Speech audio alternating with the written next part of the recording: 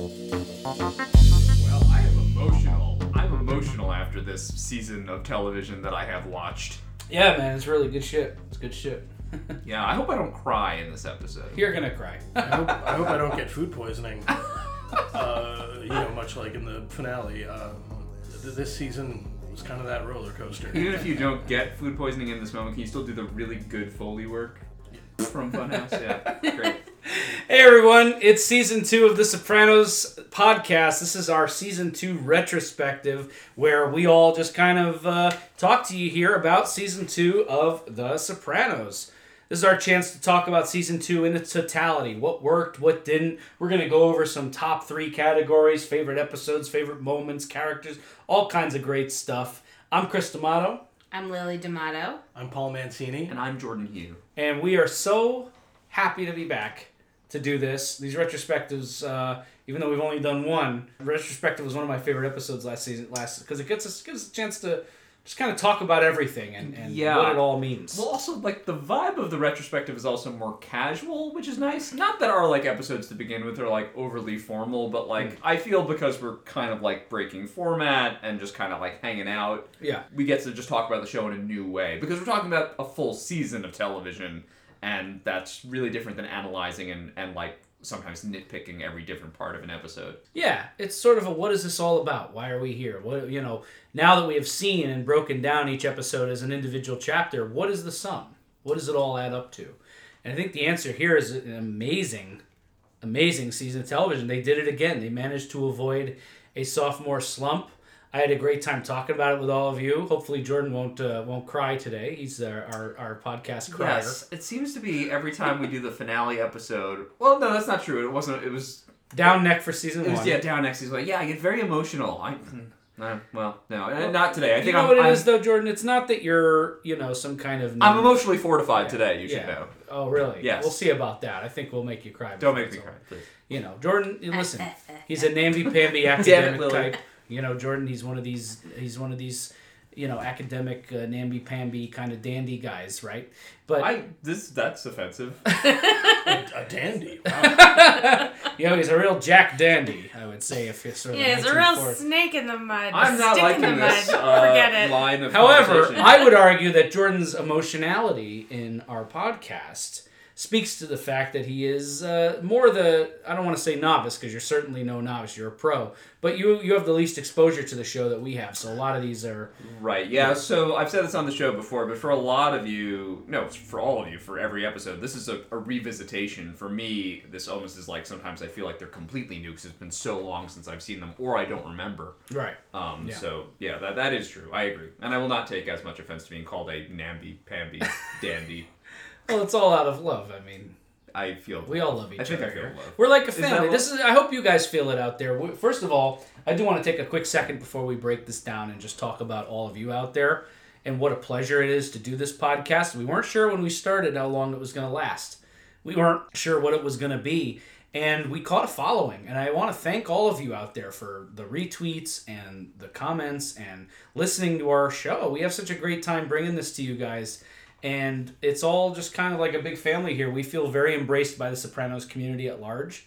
And it's been a real pleasure to be able to sit down and talk about this great thing that we all love. That's really what it's all about. Yeah, we weren't doing this for money or fame, but now we are rich and famous as a result of this podcast. We should acknowledge that, and we should thank your role in that, listener. So thank you so much. Yeah, we do quite well on this show. I'm stunned. This is one of the more successful things I've ever put together, and I have David Chase and the Sopranos to thank for it, and all of you out there for listening. So, and my great friends here, I hope you all feel like you're a part of this family, although, unfortunately, you're not going to be able to partake in our lovely Sunday dinner that we're cooking right now. Oof. It smells so good. What is on the menu for today? Today's menu is, we have a salad course, we have a pasta course. It's going to be kind of like a lemony oil spaghetti garlic gimmick there. Delish. And we have a garlic crusted rack of lamb with a side of creamy lemon broccoli rabe. That sounds dynamite. Evil good. And then, of course, Lily Baker works in the food industry, my wife. She baked us a chocolate cannoli cream cake. Yeah. I did peek in the fridge. I've seen the cake. It's magnificent. It's beautiful. It's a 3-layer cake. It's really It looks beautiful. It's very sexy cake. It has Very sex sexy appeal. cake. Oh boy. Paul brought us a delicious wine. What'd you bring us, Paul? Anything good? Montepulciano from the Abruzzo region, which is where my family's from. Oh. Thought you guys would appreciate it. Yes. Did you crush the grapes with your own bare feet? How you doing there, Foodio? It's definitely a Casa Soprano kind of feel with the love and care that Chris and Lily put into some of these meals they prepare for us. Yeah. I hope you guys listening feel the same way. We really appreciate it. I mean, I just hope that people enjoy half as much listening to this podcast as I do when I record it with you guys. Oh, thank you. It's so fun. And you know what? They're not a sponsor, but I actually want Jordan to talk real quick because when we have these dinners, Jordan brings pastry and cookies from a great place out in Long Island. And you know what? We have enough people listening to this, even in the state of New York and possibly some people in Long Island, that I want to give these folks a plug. Where you bringing us these amazing pastries? They make cookies, pies. I am happy to advertise for them. So this bakery is called Patsy's Bakery. Patsy's is a famous bakery in Lindenhurst that's on Long Island, New York.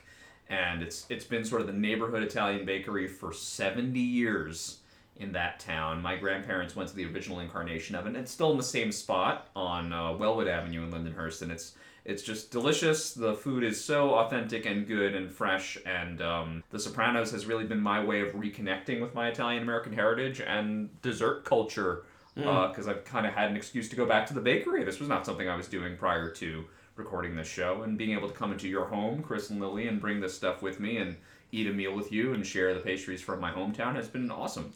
Yeah, they make a great sfogliatelle. Just really great shit. Everything is great. Everything is great that It's they all do. good. Yeah. It's all great. So, anyway, getting onto we've talked enough about food that none of you are going to be able to enjoy with us, Yeah. but check out that bakery if you're nearby, and, hey, maybe if you email me enough, I will send you, really appetizing pictures of the food that we're about to eat. So there you go. There you go. But let's talk about The Sopranos, Season 2. What? 13 hours of dramatic bliss. This is just such a great follow-up.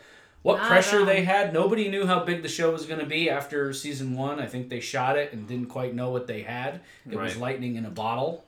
So, in the world of entertainment, when you have a second season that isn't good as the first, they refer to this as the sophomore slump, right? So I guess that is what everyone is afraid of when they're working on a second season of television, and I don't think anyone feels like this show suffers from that, right? No. No, not a little bit. Not even a little bit.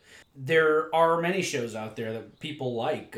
Daredevil, Stranger Things, we were talking about earlier, that Stranger Things, great show, great season 3 and 1, 2, a little bit of a slump. But season 2 are hard, especially when you have something that really explodes in popularity quickly, like The Sopranos did, and like many shows sometimes do with their first season. It's like, whoa, now we have to come back with something. Yeah, well, there's a lot that contributes to a sophomore slump, right? You would think all the good ideas already went into season 1. A lot of ideas were already fully realized. It's like, what do we do? They try something that's too gimmicky, or they try to frankly just sort of repeat a season 1 formula. Yeah, we see that a lot. Yeah. But I think Sopranos Season 2 did such a lovely job of being familiar enough that you know what it is and you kind of have a sense of the world and the characters, but it builds on Season 1. Would you agree, Paul? Absolutely.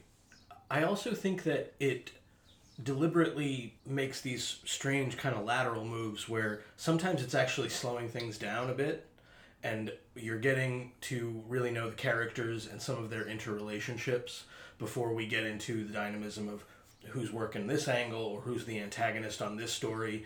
And you can only do that if the writing and the performances are really good.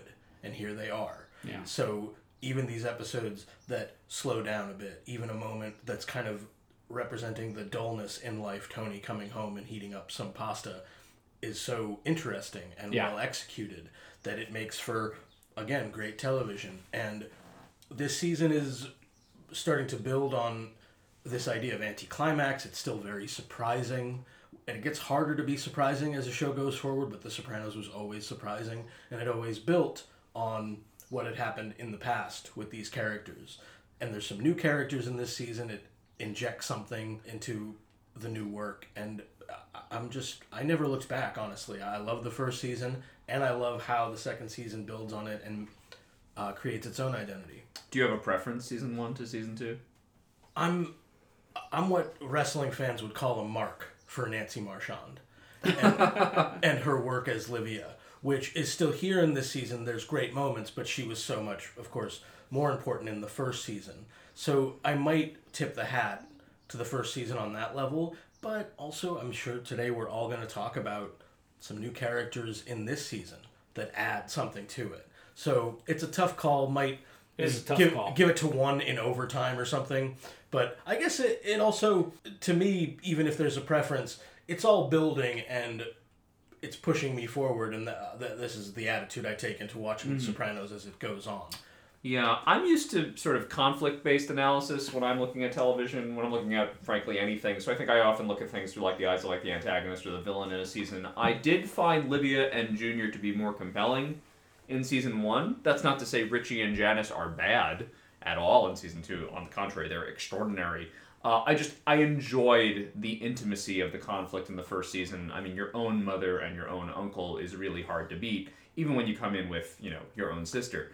But that's not to say I think season 2 is diminished at all. I just personally like Livia and Junior, and them having a larger role meant more to me as well. However, I do want to say I think season 2, maybe because of Richie and Janice, or maybe just because of the tonality of the entire season in all, it is a weirder, kind of more dangerous, less predictable show in season 2, and that's super sexy and exciting. Absolutely. Agreed. I don't know that I prefer one over the other as a whole. I think if I were picking out my favorite episodes, if I made a list of top 10 episodes from 1 and 2, I think you'd see more from season 2 than season 1. Yeah. But I don't disagree necessarily about Junior and Livia. So for me, it's a wash. It's all good. Forget it. Yeah, I mean, that's the thing. We're talking about a difference. I mean, these seasons are so close to perfect. Nothing is without any flaw, but these seasons are as close to perfect for a television season as you're going to get. And so we're talking a difference between, like, it's not 1 and 2. It's 1A and 1B. It's really just, like, which one is just slightly does it for you. I think with a gun pressed to my temple, and I had to watch one more for the rest of my life, it would be 1. I think as 1 as a whole, for many different reasons, just does it for me a little bit more. But to go off of what Lily was saying, that there might be more individual episodes, I think that, like, maybe it's the writer's room finally kind of gelling together, or the show hitting a stride or a certain sense of rhythm and power, that there are more. I think the highs are higher in 2 for me, Yeah. But Well, season 2 doesn't have from a writing perspective, season 2 doesn't have the pressure of exposition or as much exposition. We meet a few new characters, sure, but season 1 is really setting the tone for everything. So it has more responsibility to lay that foundation. Whereas season 2 can just run with that foundation, which is why, even though, again, I might prefer more episodes from season 2, it's nothing without the foundation from season 1 that they laid so perfectly. Which is why, in the same conversation of, like, best show of all time, for me, it always ends up coming back to Sopranos, because Mad Men, Breaking Bad, these shows can't exist without The Sopranos. Yeah. Season 2 also just deals with a lot more complicated ideas. Sure.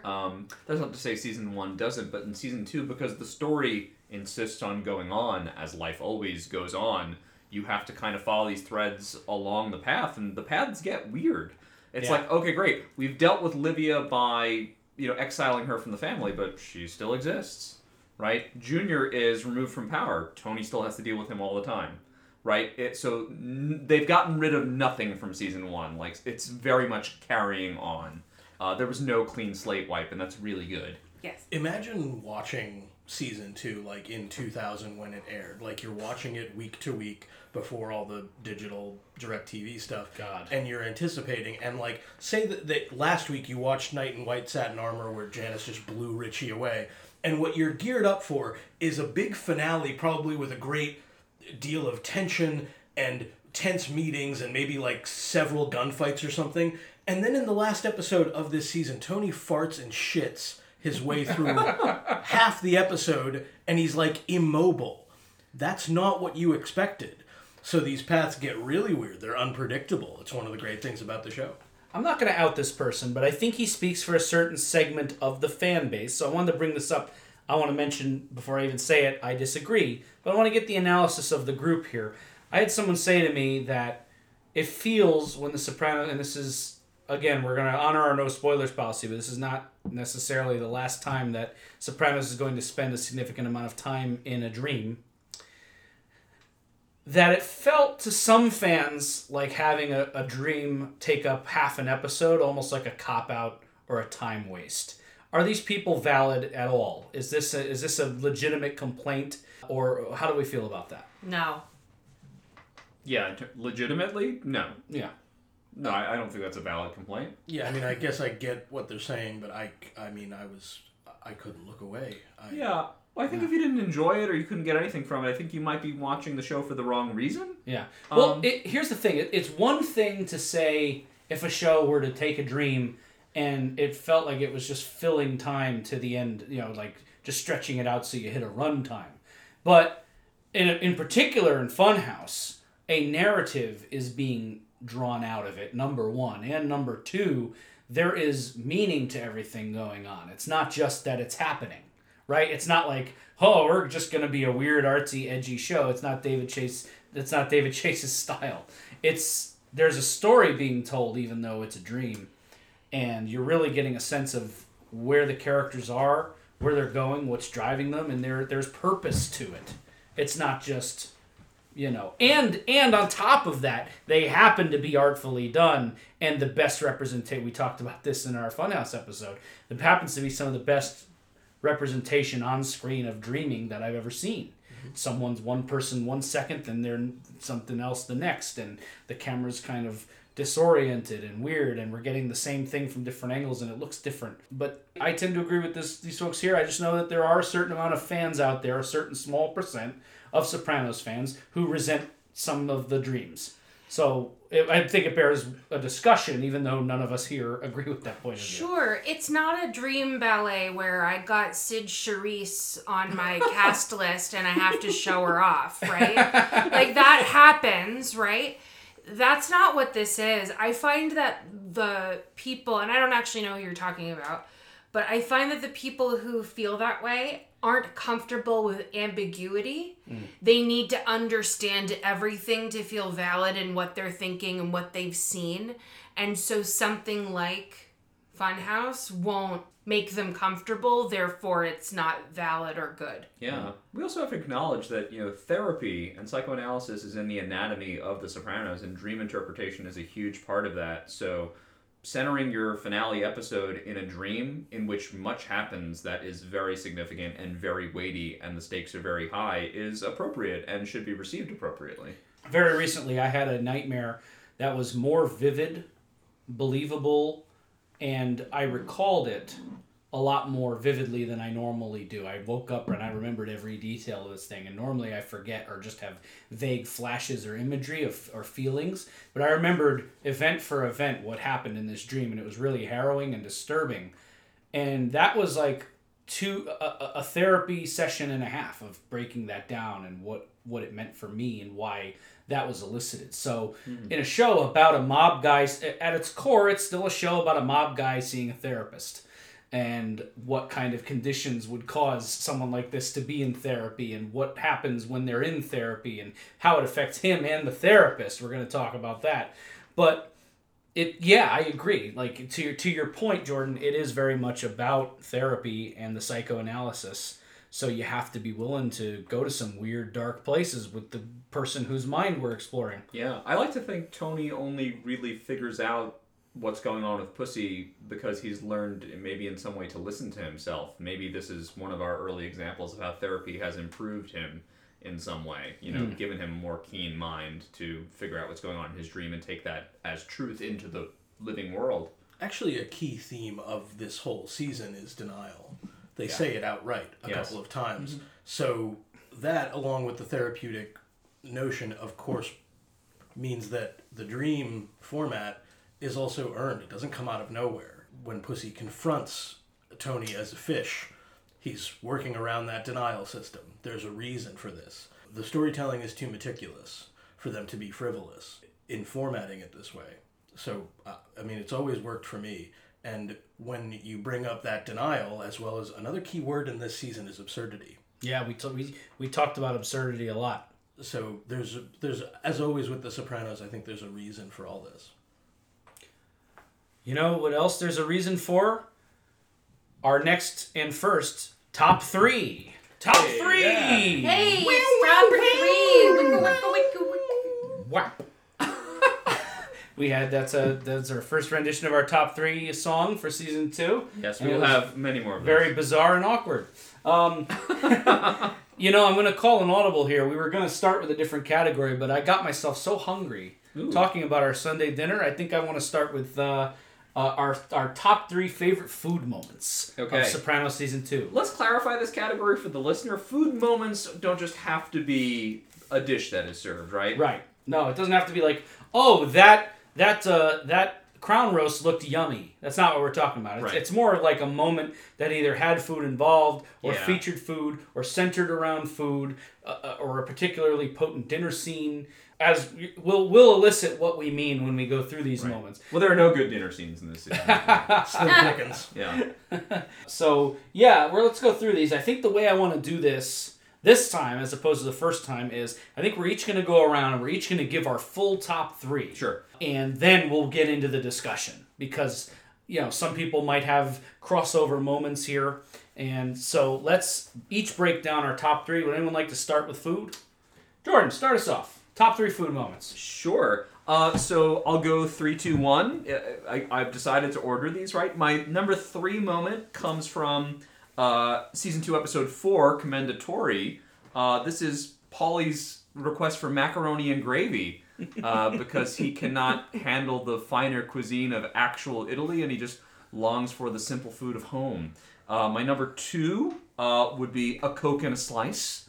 Ooh. Right, as requested by Christopher, and then also by Amy and John Favreau in D-Girl, season 2, episode 7, and then of course my much lauded tripe and tomatoes that comes from Full Leather Jacket, season 2, episode 8. I'm gonna go next because you and I have a lot of crossover. Sure. So I'm excited to talk about this. In fact, we have the same 3 and the Wow. same 1. My number 3 moment is Paulie in Italy. Yeah. With he wants macaroni and gravy. He's looking at the squid or seaweed or whatever the fuck that is, and he's got kind of grossed out. It's not what he envisioned when he imagined going back to the mother country. Now my number 2 food moment comes from the episode The Happy Wanderer, where Matt Bevilacqua is instructed to sweep some cheese underneath Silvio. Which launches one of the funniest rants in this whole show. He calls, and I believe he even refers to him after he does the whole rant. I stick motherfucking provolone in my socks at night so they smell like your sister's crotch in the morning. And then he shoves the food off here, have a good time. And then as Matt Bevilacqua's been thoroughly humiliated and berated, and Tony's laughing in the corner, Matt has to come back. Silvio ends the scene by calling out, "Hey, cheese fuck! Give me some food." So if that's not a top 3 food moment, I don't know what is. And then my number 1 is also tripe and tomatoes, which I have a feeling we're going to talk in depth about in a moment. Yeah. My food moments, honorable mention, goes to tripe and tomatoes. Gotta do it. Full Leather Jacket. Gotta do it. Number 3, Commendatore. Paulie asks for macaroni and gravy. Holy shit, we all have the same number 3. And the Italian guys call him a worse classless piece of shit than the Germans. Which has got to be an insult. I think the Italians got some beef going back with the Germans. Here's where it gets fun. Number 2, Full Leather Jacket. Carmela brings the lawyer ricotta pie. Ooh, that's right. The Beautiful ricotta ricotta pie. Yes. What threatened? I brought you a ricotta pie. And is a better gangster in the offering of food than most gangsters are. Mm-hmm. Number 1, Funhouse. Artie comes over and talks about ghee. And says you get a rancid hit of that, and just that whole sequence where he's, I guess, trying to help, but Tony is in just this mortal misery. Yeah. And at one point when he's on the phone with Pussy, you hear Tony mumble from the bed, "Stop talking about food." That whole moment just slays me, so that's my number one. Yeah, that's so great. Artie's like, well, not like, from Bad Shellfish or anything. Right? Artie's just like trying to deflect away Chris, what from the fuck? Am I gonna get sick now too? No! He's not. He's not trying to help in that scene. He's trying to cover his ass. Yeah, he's being It's so good. I'm sorry, but I feel vindicated. Artie Boop is Paul, my hero. before we talk about tripe and tomatoes, because it's on we all three of us mentioned it, I want to give you a big, I forgot, not that I forgot, like obviously it's a moment I remember, but when I was going through food moments, Regal Pie slipped my gaze. That's a great moment. It's really a highlight Carmela moment for this season. That scene where she just lays it on to what is it? Jane Cusimano, right? Yeah, it's Jeannie and what's her sister? Janie. Her name wouldn't be Cusimano, but yeah. But yeah, exactly. Woof. Yeah. Good stuff. Good call. But yeah, let's talk about this moment. It was Jordan and I's number one, and you honorably mentioned tripe and tomatoes. Why did this stick out for us? So first, it's notable for the dish itself. Yeah, tripe and tomatoes is unusual, and I would say unappealing. Right? Richie seems to think the family, and maybe I think Carmela mentions the kids will love it, which is a lie. Right? No one wants tripe and tomatoes. But we mentioned in our episode that covered Full Leather Jacket, it's not a veal parmesan. It's not a ziti. It's not like an everyman's dish, right? Tripe and tomatoes is specific. Richie acknowledges that. He says when he's offering it to her that she would be one to appreciate this. He's also trying to be good. He's trying to get in their good graces. He's just been over their house for dinner, really, for the first time. The tripe and tomatoes is a thank you for that. This is the same episode he's, of course, given Tony Rocco DeMeo's, leather jacket. This is the scene where he sees the jacket on the housemaid's husband is wearing this jacket that he gave to Tony as a gift. And the tripe and tomatoes it's especially notable, not for anyone eating the dish or even for its presence, but it's for that moment of humbled humanity from Richie where he was probably excited to offer this and have a little conversation, cup of coffee, whatever, and that spoken just under the microphone level of, I gotta go. Right? He can't even speak. He's so ashamed to have had his gift spat back at him like this. Yeah. So the tripe and tomatoes are left, and the full leather jacket has been seen, and he's out the door. It also makes for two well-meaning but bad gifts. Yes. Right? Absolutely. This ugly jacket plus tripe and tomatoes. Thanks, pal. And gifts, and we talked about this in our episode. Gifts and offerings were a big thing in that particular episode, and of course Richie brings these because Richie himself is sort of an unwanted gift from the penal system. So well said. Yeah. Here you go, Tony. Here's this guy who's gonna fuck everything up for everybody in a moment of relative peace, considering the war you went through last year. I think quite possibly the tripe and tomatoes might go uneaten as well, just as the jacket has gone unworn. I like that. So yeah, very good, guys. I like that a lot. And just in general, I don't really know many people who like tripe. People barely know what tripe is. Richie himself says we're still the only people around who like the tripe. Yeah. Yeah, very good. Cool. Very good food moments. I do like, I consider this an honorable mention because there's not really a big dramatic moment around it, but I do like early on in season 2 when Richie's over for dinner and Carmela pulls a crown roast out of the oven and Tony says, "Hey, I want him where I can see him." Then stabs the crown roast and Carmela says, "That's what we mean when we say family." It's a great commercial soundbite, It's this is, you can see them putting that in the advert for season 2. But well done, guys. That was our first top 3, and some great moments there. I want to shift the conversation a little bit back to some broader thematic elements. I view each season of The Sopranos, and this idea will become more clear because I think it continues through the remaining seasons in different ways. Putting Tony, our main character, our protagonist, into a different role with his antagonists.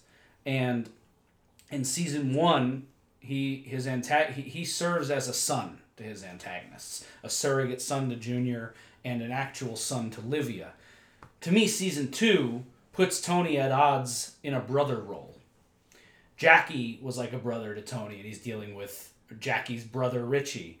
Tony's adversary and Janice, he's his brother. They say to Pussy before they kill him, "You were like a brother to us, to all of us." And even Davy Scatino to an extent. Davy Scatino to an extent, yes. Yeah. So season 2 casts Tony as brother. So let's talk a little bit about that, his relationship with Janice, who we meet for the first time. We also meet Barbara for the first time in season 2, his other sister, and how Tony, as brother, kind of carried him through his journey in season 2. Let's start with this. What do we think of Janice? Yuck. She comes in, what a transformation. We talked, it's really like, she comes in off the bat. Yuck. That's great. That is how anybody who looks at the show, that, it's like, everybody remembers Janice that way. It's very funny. But she is one of the this is not Ida Totoro, by the way. This the character is this way. But we meet this hippy dippy Janice. She's going by Parvati from Seattle. And she's eating miso soup, and she has the fucking ergonomic pillow, and she's collecting disability and the carpal tunnel. And by the end of the season, she's a totally different woman. She's doing the Jersey housewife thing. She's going to golf outings. She's Janice again. Yeah, what always strikes me about Janice is that all her scheming is very transparent. It seems like everyone sees through it right away all the time.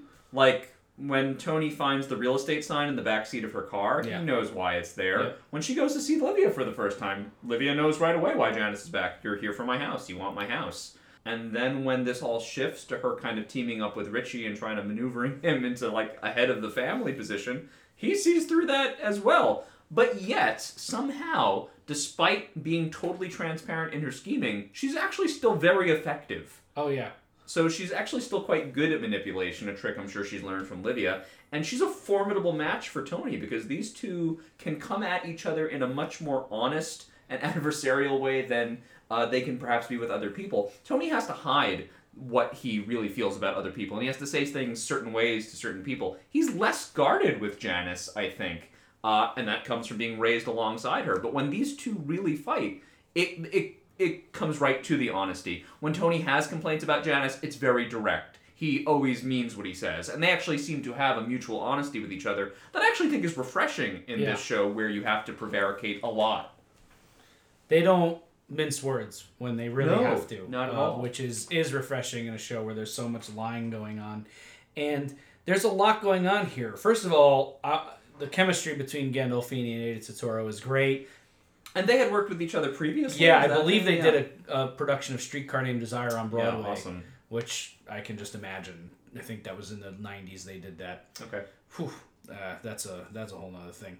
But so they had a great chemistry, and there's definitely, like, Tony bears a resentment to Janice because she ran off and left him with Livia, and she flew off to the West Coast. He doesn't have the same thing for Barb. I think maybe that's because Tony's older than Barb, but Barb escaped all this relatively unscathed. Barb strikes me as the person who never engaged with the life.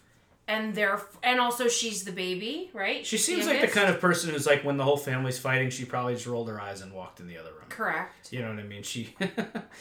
Yeah, I have also considered that perhaps Janice and Tony protected her a bit. They're quite a bit older than she is. Yeah. And they already had Livia figured out to some extent, and were able to probably, as an older sibling would, be like, listen, watch out for Mom. She's just not a well person. Get out while you can.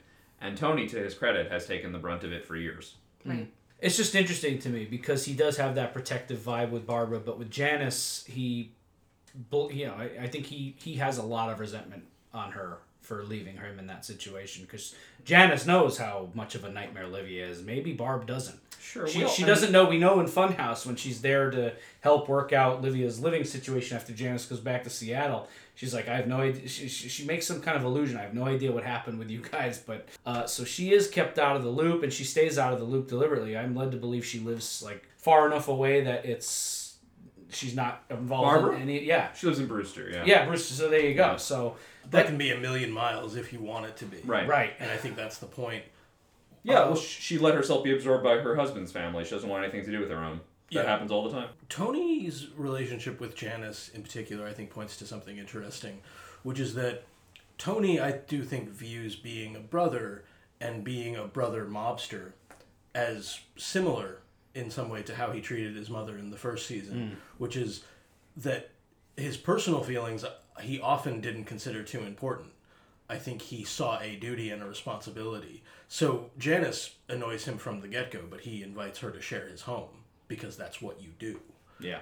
And that characterizes a lot of these relationships, I think, which is important because it will build up, I think, in part the denial system that leads Tony to the end of the season. And with Janice, I absolutely agree. I think it's such a great point that they have a frankness with each other, and there's even a transparency to Janice's machinations, and then I guess absurdly and interestingly, importantly, people miss things about it at critical moments. Doesn't seem Uncle Junior does, by the way, but Richie certainly does. He clocked her right away. Yeah. It's interesting. I'm recalling a great conversation we had in one of our episodes, and I think we hit the nail. This to me hits the nail on the head with why Janice elicits such an It's not just that she's annoying and domineering and manipulative. It's also that we talked at length when we first, like, how out of place she felt in the first part of the season, especially because she came in, she's bringing in all this, as Tony would say, Buddhist shit. So if she was genuinely that way, it wouldn't be so annoying. But it's annoying because it's so obviously phony baloney. Like, that's not who she is. She's putting up a front to get something. She's right. And that's what she does. When she fits the role she needs to. If she's this lovey, hippy-dippy from Seattle, I'm just back to help Mom, whatever. And then she gets back to whatever she's looking for, the house, or as Tony called it, the Lost Dutchman's gold mine in the basement, or she thinks Livia has some money stashed away. But then when she needs to leech off of Richie to get what she wants, she transforms. She's no longer the Parvati, strips away. She's wearing the sweaters and she's just looking like Carmela, who she criticizes openly in the early part of the season for her relationship to Tony. And Carmela calls her right out on that. You fanning the flames with Richie April, of all people. Yeah. I mean, a holier-than-thou attitude can be annoying even if it's genuine. Yeah. With Janice, every layer is shit. Yeah. It's just her self-service. That's it. You're right. Well, Livia has her number right away. Their first scene together in Livia's hospital room, Livia tells her, you ran away because you hate yourself, right? That's Janice's whole thing. She's going to put so many layers between her and her authentic self that she'll never really get there. Yeah. Right? I don't know. Maybe we see it for a second at the bus station right at the end of the season with all her artifice stripped away, but otherwise Janice is always just pretending, and Tony sees it and we see it. Yeah. It's such a strange dynamic, this family, and this is what makes it such compelling drama, that they all, in a way, would be like, because of the mob life and because this is a life, and you hear actual people involved in the mob talk about this, how one day someone just disappears. They're gone. You know what I mean? They get killed. They disappear. They stop showing up to dinner. And maybe they lam it. Maybe they're dead. It's a big if, as Pussy says in season 1, episode 1. Maybe he'll turn up. If is being the key word. So there's a lot of if and what ifs and where did this person go. So it's odd to me that so many of these characters, Junior, Livia, Tony, Janice, seem like they need each other so crucially. Like Janice needed Tony to come through in Knight in White Satin Armor and help her. But at the same time, like, she was plotting the whole season to kill Tony. She was basically all but explicitly urging Richie to that conclusion. Yeah. So it's like these characters are fine with killing each other or the other people dying until it becomes an imposition on a greater need for them. Right. These are not either or relationships. These are all both relationships, right? We asked, previously, when Junior reveals to Tony in Knight in White Satin Armor the plot to have him killed, we had asked, like, hey, would Junior be okay if Tony was killed anyway? What is his feeling on this? Like, the answer is both. It's that he loves Tony, and that's his nephew, and it's one of the closest to people to him in his life. But if it would preserve his dignity and his survival, he would also be okay if he died. And we just have to accept the complicated nature of these emotions, that for these people, it's all both. Yeah. Well, I say this in the presence of my friends that I feel a lot for and that I trust, and that I would trust in an hour of dark need. What could be worse, I guess, other than your own mother betraying you, than your best friend? Right? And so, as Jordan said, not an either or, it's both. And it leads up to a penultimate episode with two characters that fundamentally kind of annoy Tony, essentially dispensing with each other. like Janice takes care of Richie and then she's got to get out of the state of New Jersey. But in some way, the much more painful reveal is that the guy who's not your blood relative, but the guy that you've been with for 30 years, that you trusted with everything, is a traitor. Yeah. That is, I think, the journey that Tony goes on as a brother, and finally having to confront that betrayal once again, and here in even more direct fashion. He puts a bullet in Big Pussy, several, and then they dump him in the ocean. Let's talk about the tragedy of Big Pussy bumping Sarah this season. I mean, the season starts and ends with it. It's really kind of the spine, I think, of season 2 is this sense of the situation with Pussy. It's the only dangling thread from season 1. Right. He vanishes after nobody knows anything, and it's kind of like everything gets resolved in the finale to a satisfying end. Where's Pussy? And then he shows up right after the montage in season 2, that moment where he steps out of the car and he goes up to Tony's house. And even in that first episode, we get that weird slow-mo shot of Tony staring over the grill at Pussy, and they're just kind of locking eyes, and he knows something's different about his friend. Yeah, it's really well written. The whole season arc with Pussy is well written. It feels off the whole time. I mean, when Tony accepts him back in the basement of his house, you, the viewer, have got to be like, don't do that. You know, I mean, of course, we know the truth, but also it's like, really, Tony? How much are your blinders on and how much are you still checking? You know, it's hard to watch the characters go through this. Right. This whole relationship and how it changes. And Skip says something very saddening in retro. It makes the whole Skip. thing... Well, yeah, I know Skip is probably our most hated new character in a season with Janice and Richie April. That's saying a lot. I mean, he's not Coach Hauser, but he's bad. You were spotted, Sal. Yeah, exactly. That's dead on. So don't go pulling my taffy. Love me some Skip. I'm not making fun of the list, but that character just sucks. Not in a bad way, but like, he sucks. I hate him. The actor does a great job Yes. of creating a terribly unlikable character. Yes, exactly. Man.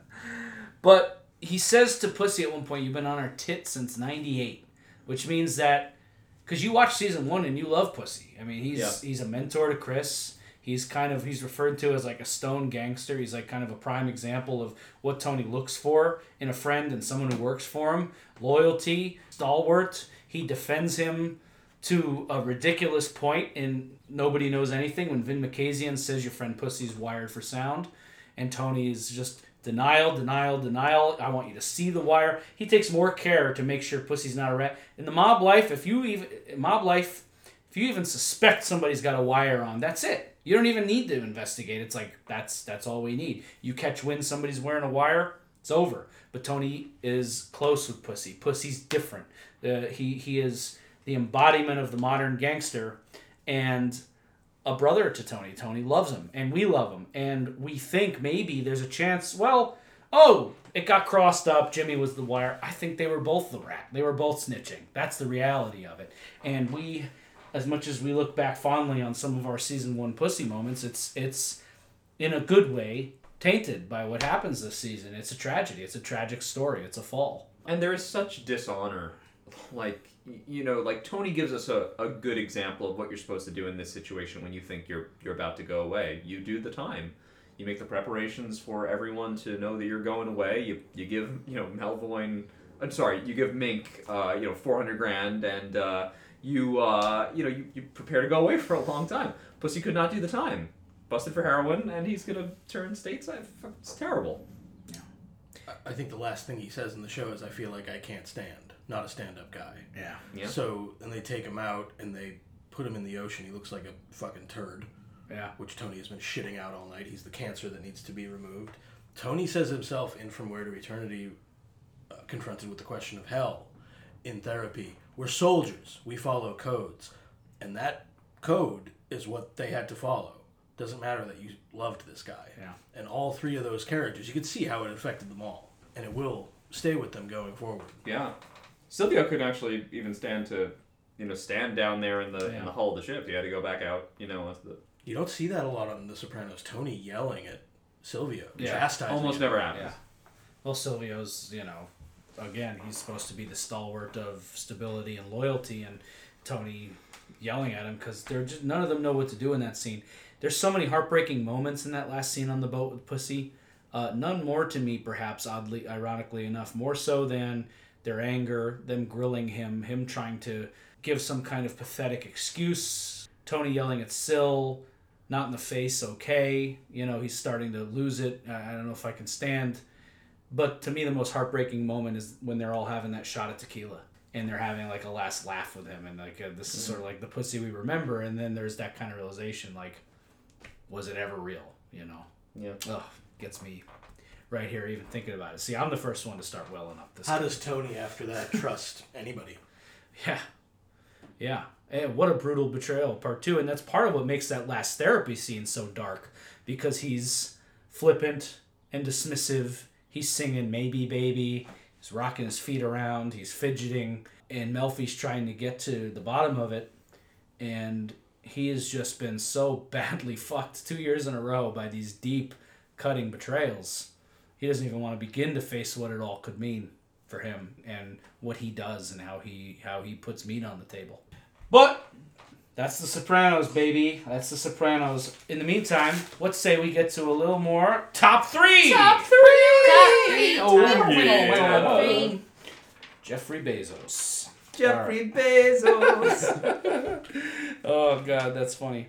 All right, I think I want to talk about our favorite music cues from season 2. Okay. All right. Paul, you want to take this one first? Jordan Sure. started last time.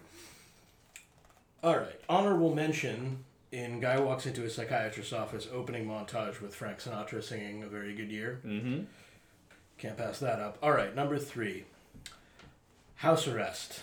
You Can't Put Your Arms Around a Memory by Johnny Thunder plays at the end with a great crane shot over Satriale's into the credits. It's just a great moment in the show, perfectly underlined, I think, by that music. There's a nostalgia to it, also a melancholy. When we took it apart, it was very much about, like, the boredom and the regularness and waiting for something to happen. And it caps off a very powerful episode about boredom and, I guess, depression and ennui. So I love that musical choice. Great.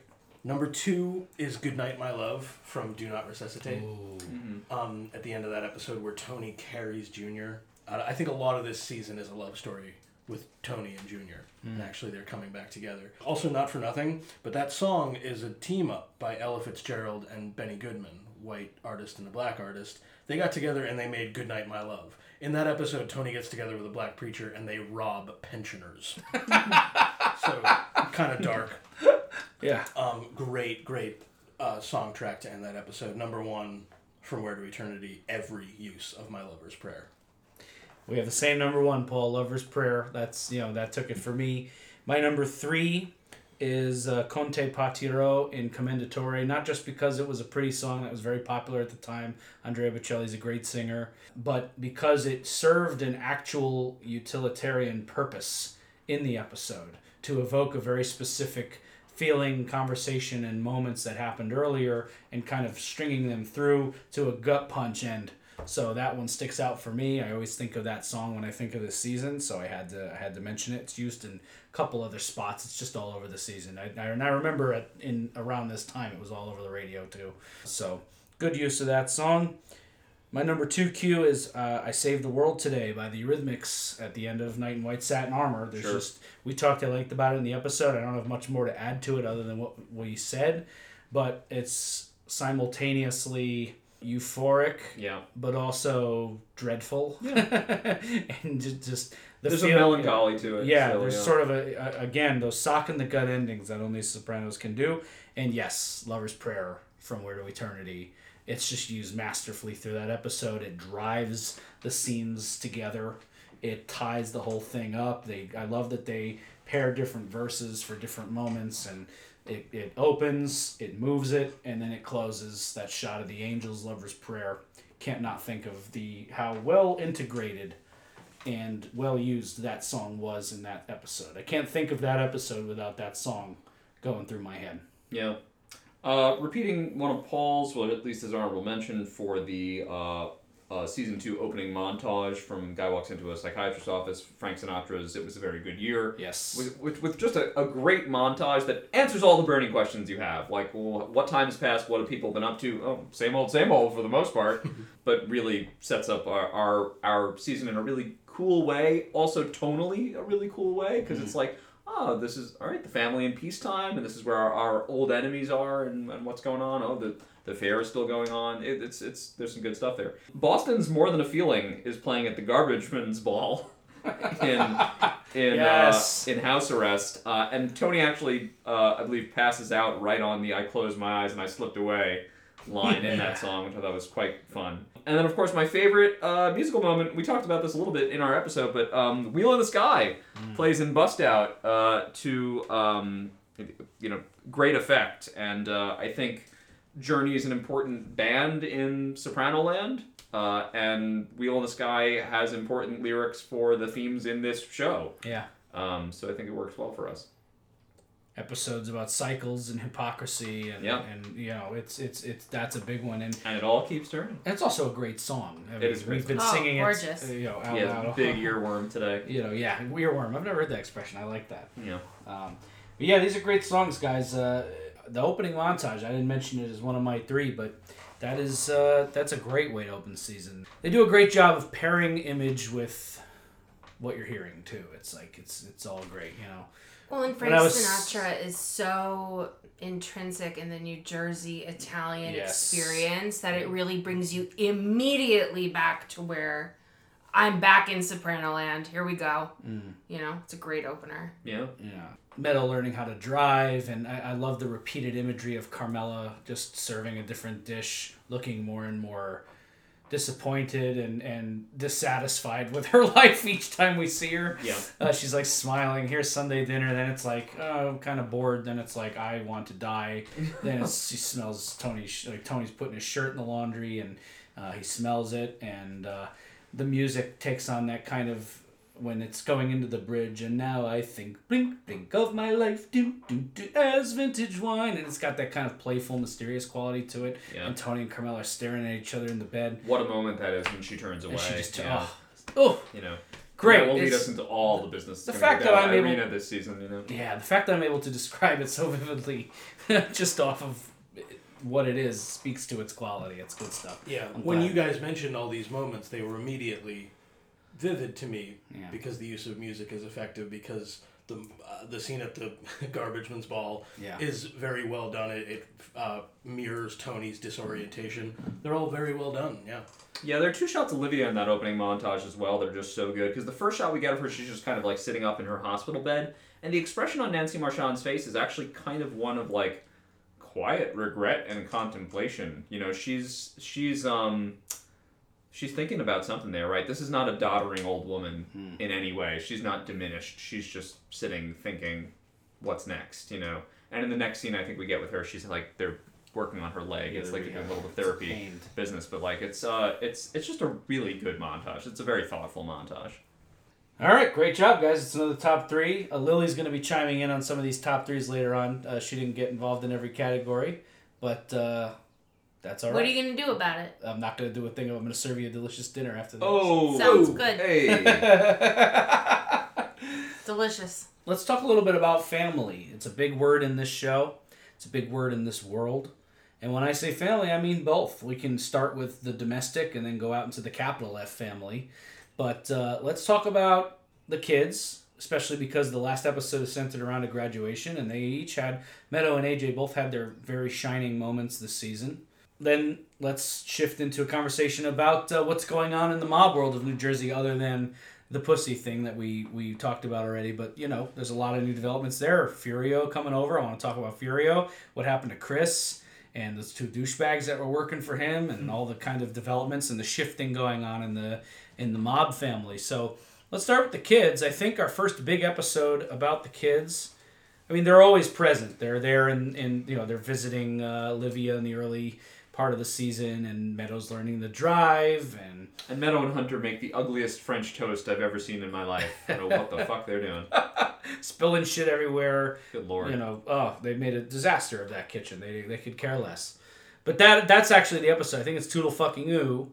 where she trashes her Lydia's grandmother's house. That's our first like big episode, kind of centered around some of the domestic things going on. And Meadow understands her power. She comes into as graduations can do, as much maturity as can be expected of an 18-year-old girl in these circumstances as the season goes on. But the Meadow we see in that episode, and then the Meadow we see in Funhouse, there's some learning has happened. You know what I mean? Yeah. There's been some growing up in that house. And in between, there's a critical moment for me is in Happy Wanderer. Sure. Yeah. When he gives her the car. Yeah. And that we'll come back to that, I'm sure. It's a big moment for Meadow. It's a low-key, like, kind of big season for Meadow, I think, actually. Because she hits these particular moments, but they're pretty important. Yeah. I would say AJ had a bigger season one of the two kids. I mean, Meadow had her moments on it. They both have their moments. And AJ had his moments in season 2, but when I think of the kids in season 2, I think of Meadow. I think of the graduation. I think of Davey Scatino's car. Eric's car. Yeah. Eric's Jeep. And I think of Toodle fucking Moo and whatnot. Season 1 was very much about, like, what does AJ know? And he's on the cusp of discovery. And season 2 for me is about Meadow leaving the nest soon. She's going to go off she's a very bright young lady. She's going off to college.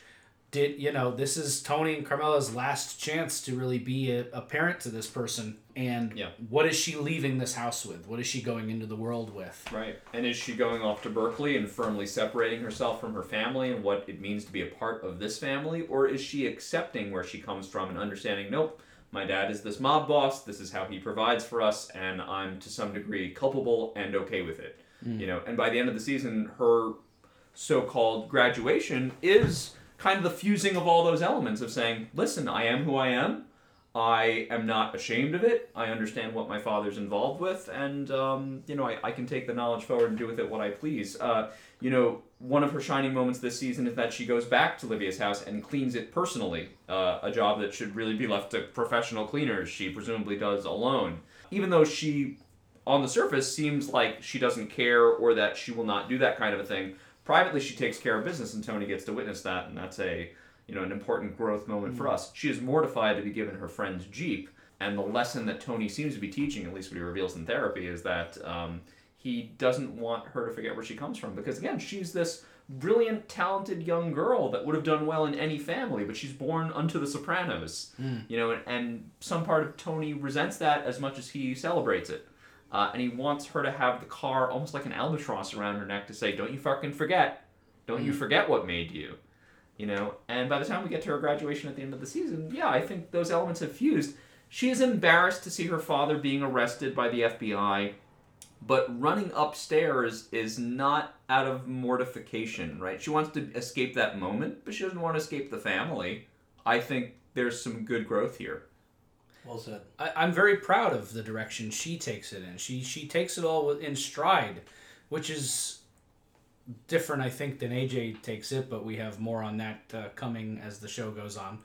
And, Meadow, it would have been very easy after that episode with Eric's Jeep and the ass-chewing Tony delivers her to just say, well, you're in a shitty situation and just curl up into a ball and let that break you in a sense. But she doesn't. She's able to kind of she's hurt and upset in the moment, but she takes it to a really mature place, and I'm proud of her. Yes, this life will always be a weight around her, and yes, she's always going to kind of be around, but you get the sense that, Meadow's going to be okay. Yeah, going back to what you just said about Meadow versus AJ, I think their different reactions has a lot to do with what it means for them to be a part of this family. Mm-hmm. Meadow is under no obligation to join the capital F family. Yeah. I don't think AJ knows, now that he knows what his family does, what does that mean for him? And it's pretty clear that Tony doesn't want him a part of it, but is it because he's not capable, or is it because Tony wants something different from him? I think regardless of what Tony actually thinks, AJ may feel the not capable based on some pretty rough instances in this season. So Meadow doesn't have that pressure. Meadow just has to be a good student, a kick-ass young lady, and she's going to be fine whether she separates or not. AJ has a lot of pressure, and whether he understands it fully or not, he feels it. He feels that pressure. Yeah. So that's another really good point. I think that what both kids are going through, and certainly how Tony and Carmela view it, is much more intense in this season. There's big moments in last season. I mean, college is college. It's just an unbelievable standalone piece of work. Yeah. In this season, though, there's a couple of things that suggest to me that the kids are getting a bit more unpredictable, or at least in terms of what they're dealing with. AJ just like fucking blowing some Chuman at his communion, just like smoking a J, Stealing a car and stealing a car. Yeah. And even Meadow, I again would look at it a little bit out of her character or her usual day to day to be doing a party where there's drugs at her grandmother's house, acting out a bit, and Meadow's going off to college. So a lot of it gets ramped up, including in an episode where Tony is wondering, am I going away? I want to spend some more time with AJ. He reflects in that very moment, as Lily was just mentioning, I'm not worried about Meadow. Meadow's got her resources going out in the world. So he wanted to spend more time with AJ to, quote, toughen him up. So yeah, I think it makes for a lot of dynamic scenes that the temperature is being raised on these storylines with both Meadow and AJ. Yeah. And some very funny scenes. AJ being grilled in the kitchen about his existentialism, fucking internet, is classic Sopranos dark comedy. You know, it's great stuff. And Math? That's the most boring. you have the choice of suffering. You want to start now? Him mispronouncing Nietzsche as Nitch. He's not a bright kid, but maybe he's salvageable, maybe not. But to me, this season was very much about Meadow flying away as the ducks did and leaving the nest. And yeah, I think the kids also grew big as actors this season. I think there was a noticeable. They're in the best acting school on the planet. Yeah. You know, from season 1, it's like, oh, okay, yeah, I'm going to work with James Gandolfini and Edie Falco regularly. There's no way you don't pick up at least some good habits on set and some little tricks of the trade. And from what I understand, James Gandolfini was the most friendly, supportive people to, in particular, the young people in the cast. So good for them. And I noticed there was definitely a step up in acting game. They went from like kid actors to, oh, these are performers now. These are people who are, growing into the characters as their lives get more complex. It's good stuff. It was fascinating to watch. Let's talk about our new addition on the mob front, Furio Giunta from Italy, our new brutal enforcer, Tony's guy you send to fuck people up. He had one of the best entrances into the series possible, and what a journey Chris had this season too, getting shot, acting. He's kind of in an interesting place where he was. He's still kind of the young up-and-comer, the hothead, the guy who doesn't always think everything through, but he was also playing mentor to Matt Bevilacqua and Sean Gismonti, and to tragic effect. So some of the mob goings-on, some interesting things going on. Tony restructuring the family, taking over, firmly solidifying as boss, Junior's subsistence, Livia's persona non grata. Any fun thoughts or discussion to be had about the state of the family? So in terms of the promotions and kind of folks moving around, it was pretty vital to the narrative that Pussy not receive any kind of promotion or commendation for his work. I mean, the guy was, if you believe his story, he was just gone for a year because he was in a love affair with a Puerto Rican acupuncturist. I mean, This is, that should be enough to get him passed over the promotion, but he does take it personally. Paulie and Silvio being moved up is not surprising, though. Is that typical of a mob structure to have a two underboss situation? That seems a little different, doesn't it? Yeah, I think Silvio is sort of maybe the way I see it, and again, I have nothing really concrete to go off of, but the way I see it is I consider Silvio more of like a consigliere type, like an advisor. But he does stuff. Yeah, and Paulie to be more of sort of a, underboss or a top capo, most trusted captain kind of thing. Yeah, I mean, I guess, listen, it must be a thing if they did it. It just seemed unusual to me. Also, just how much more of an outsider can you make Pussy? It's it's clearly those three guys are all equivalent, right? And you move up two and not the third, well, right? It's about Tony insulating himself and trying to be smart. Yeah, which he doesn't do well. Early in the season, he makes a joke and he says, to run a family these days, you got to operate it from a bunker, basically. But then he spends the whole season very energetically going out there and doing the shit he's not supposed to be doing. Well, and it gets personal. I mean, he goes and murders somebody by hand. And Right, it ends twice up almost, in this season. Yeah. Right. And it almost ends up getting him caught. It's the eyeball witness, that whole thing. Yeah. A flag saluting motherfucker. Yeah, he is not not performing in the way that Mink would like him to be, right? To keep out of, and he gets busted for it.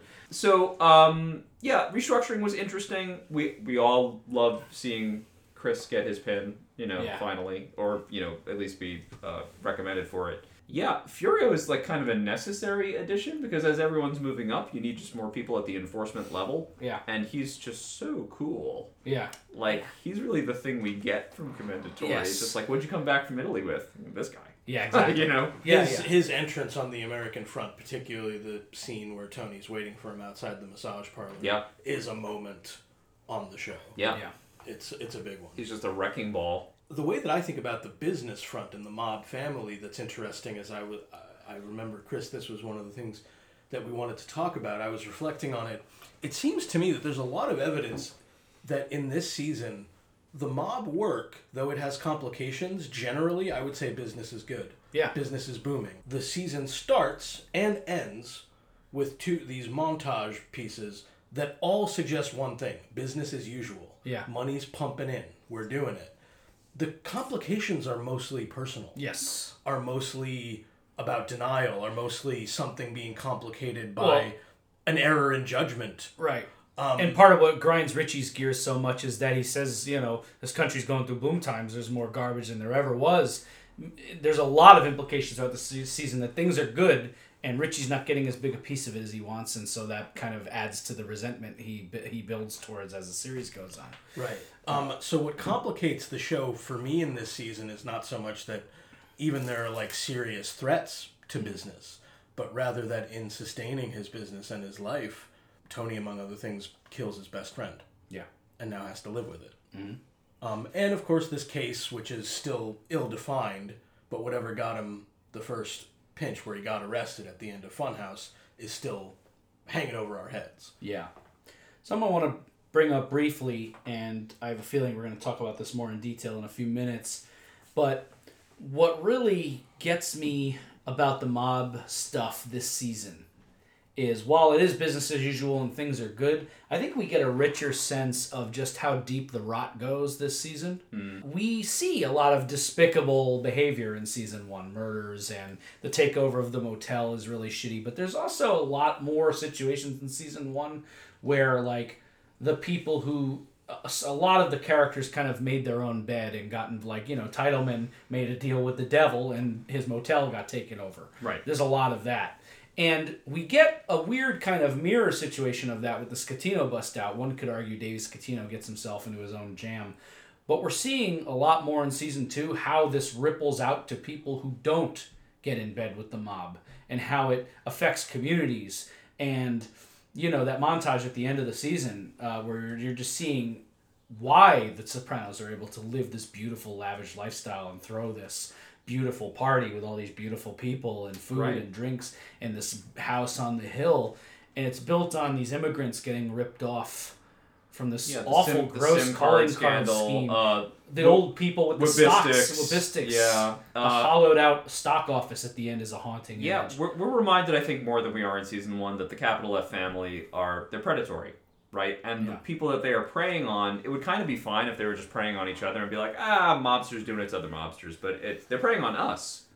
Right. They're preying on average Joe American, and actually particularly vulnerable average Joe Americans, right? Yeah. Even, Davey Scatino is kind of a gross character because of his gambling addiction, but he's also, he has a condition. Right. Tony knows it and exploits it and admits it. Right. Yeah. Right. But we don't feel as bad for the HMO guy who got into gambling debt in season 1 because it's just like, well, this dumb asshole got involved in the mob, got his leg broke, and now has to work something out with Tony. Yeah. We see how this affects Davey's wife. Yeah, and his son. Yeah. His brother-in-law, his son, his whole community. We get a sense that Davey's sporting good. We see the scenes at the school. Davey's well liked among the people. Like his sporting goods store is a community staple. It's a local run business, and it's liquidated. by the end. Tony cleaned through the plates like termites. This is a place that served the community. And again, no spoilers, but there are a lot of explorations going forward in The Sopranos about the corporatization and big business of America. And I think it's great to see in these early seasons how these guys prey on the mom and pop places too. It's not like these places. This is a rot. This is a cancer, and it's something that eats away at society like termites, as Scatino says. Yeah. This is why Janice is so despicable, and this will all connect, right? We're along for the ride with the capital F Sopranos family, right? Mm-hmm. Because this is what they're about. We're not going to say, ugh, Tony. We're rooting for him, right? Mm-hmm. Even though we're rooting for the Sopranos family, we can even not hate Agent Harris and the FBI group because they're just doing their job, right? It's their job to stop this. So, you know, even though Skip is annoying and throws a wrench, like, they're doing their job. Janice is just messing it up for her own personal gain. We've already decided to root for Tony, and she comes in and just messes it all up. And we see right through it, and it's stoppable, and that's really hard to watch. And therefore, Janice is the true villain of The Sopranos. You know, it's just like, as a viewer, she's the chaos character who's throwing wrenches in everything. Yeah. She's the most generous at spreading misery. Yeah.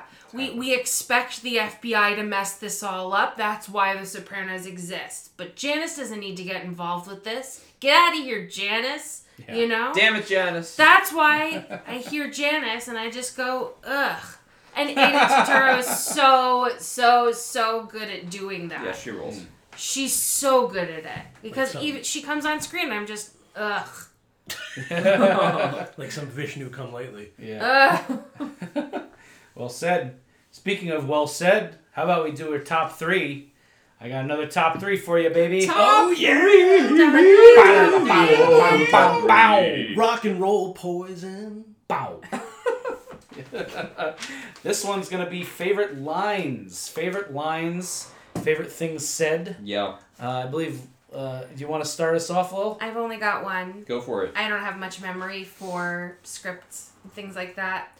And Chris already mentioned how much this line means to me on your episode, but the disc is in there! Of course, referring to episode 4, Commendatory. Yep. When they're trying to watch Godfather and Chris is trying to fix the DVD player. I would watch these guys just live their lives. Yeah. Go to CVS. Go to the grocery store. Watching them. I would watch a Paulie Walnuts reality show. I would do that. I would absolutely do that. Just him like picking up his prescriptions and going grocery shopping. Yeah, the funny Truman interactions Show they with have. Paulie Walnuts. It's just watching them navigate that DVD player and fight is just so charming and so real. And I try to say that line as much as possible. And that's it. I'll go. My top 3 lines are such. Forgive me for this third one because it's less a line and more an exchange that I'm going to recite here. But it's in D-Girl. I think a lot of us might have lines from D-Girl. Maybe I'm wrong, but there's just so much great shit in this line, in this episode. But Chris says, that's another thing that sucked about Swingers, the acting. And it was good fucking acting. Hanks, Private Ryan. And then he says, Favreau says, it's not really fair to compare the two. One's about soldiers dying in World War II, the other's about guys just trying to get laid. And Chris's response is, you made the movie. It's so good. It's so good. Not only is it just funny in and of itself, the acting there is really funny because Chris is coked up, but it's just like for Jon Favreau to sign off on that, he has to have a sense of humor about not only himself but his own work. Mm-hmm. And it's just I love that. I love Jon Favreau. He's become a beloved member of pop culture America, and it's just great to see him in this setting with Chris Moltisanti. And that scene as well, my honorable mention, I guess I don't have an honorable mention for every category, but I had to add an addendum to this. Chris's revelation. The roof is soft tar! that whole thing. I could put that whole scene in my favorite lines. My second is, I'm not even going to explain it because I did it in the episode. I'm just going to say the line and it's going to stand. Veal Parmesan sandwich. Fuck you. That's it. That's it. That's all that needs to be said. Great line. And then, those are kind of two funnier lines I laugh at or that make me smile. And this one sends chills up my spine every time, so I had to put it as my number one. AJ goes to see Livia in Do Not Resuscitate, I believe. Oh, no, this is actually probably D-Girl, because this is when he's wrestling with existentialism. He goes to see Livia. And she says to him, "Why does everything have to have a purpose? The world is a jungle." She sits up in bed just after laying there miserable. This causes her to sit up. "The world is a jungle. And if you want my advice, Anthony, don't expect happiness. You won't get it. People let you down. And I'm not going to name any names, but in the end, you die in your own arms. It's all a big nothing. What makes you think you're so special?" First of all... Thanks, Grandma. Yeah. She says that to a kid, but we talk a lot on this show about the seed of this family being Livia. And you can judge a tree by the fruit it bears. Yep. And that's the fruit of this tree. Nihilism, misery, death, disappointment, just, it's all a big nothing. Yep. And that's the germ, that's the seed that created all of this. Yeah, that's the seed that grew this garden. Yeah. And there it is. And it just makes me sad and ill to think about that moment. And it's so well written, too. It's great. Yeah. Mine are all a little bit more lighthearted, I have to say, than that one. So my first one is, "To the victor belongs the spoils." Which, of course, comes from the first appearance of Bobby Bocciolieri, in episode 2, Do Not Resuscitate. Yep. So, same episode, actually. Oh, no, I'm sorry. That was from a different episode. But yes, first appearance of Bacala. It's a great scene, just in general, and just having that as the punctuation on it is so fun and funny. And he's already so enjoyable already. So just it's a line I think about a lot. Second, I'm going to have to reference the executive game, of course, in The Happy Wanderer, Silvio Dante. "I'm losing my fucking balls here!" Something I say often as well. And then finally... Do you say it just because, or are you like in situations where you're gambling and losing? You know what? I will actually go out of my way to create situations in which I can use that line on purpose. Yeah. And then finally, from Where to Eternity, I have Christopher sitting up in his hospital bed. "The Emerald Piper, that's our hell. It's an Irish bar where it's St. Patrick's Day every day forever." And the line stands out for me because I think for many people that's like a funny line, like it's a silly line, but he's totally serious, and it may in fact be real. Yeah. So it's just it speaks to like the supernatural weirdness of that episode, and also I think for him it was a real moment. It's just really cool. Very well. Okay, honorable mention line is every line that Paulie says in the scene with the psychic in From Where to Eternity. "Who the fuck are you talking to?" Yeah. That whole thing. Yep. Alright, so my three top, I guess they're like kind of thinky, but alright. Number 3 is from Happy Wanderer. Tony says, "I got the world by the balls and I can't stop feeling like I'm a fucking loser." That dichotomy and the doubleness of his nature and what he goes through in that episode is powerful to me. Number 2, from Knight in White Satin Armor. "You are putting me in a position where I'm feeling sorry for a whore who fucks you. And what's even stranger, for a second, I believed you." Yeah. So that line's from Carmela, also really getting at a complexity and a power to what she's feeling. Yeah. And the tag on it, "For a second I believed you," is so brutal. And the number 1 line is from Funhouse. "Rage, Anthony, is a big, flaming self-distraction from feelings that are even more frightening." That's a Dr. Melfi quote. Tony doesn't listen to her. But it's nonetheless very important. So, and I found it a striking line. So Nice. Yeah. Sopranos podcast fans, thank you so much for joining us for part 1 of our season 2 retrospective. Please join us again in 2 weeks for part 2. We're going to go over our top 3 characters in season 2, top 3 moments, top 3 episodes. We're going to talk about Livia, Junior, Dr. Melfi, Carmela's journey, and a lot more fun and laughter coming your way on the Sopranos podcast. Thank you all so much. We'll see you in 2 weeks for the season 2 retrospective Part 2.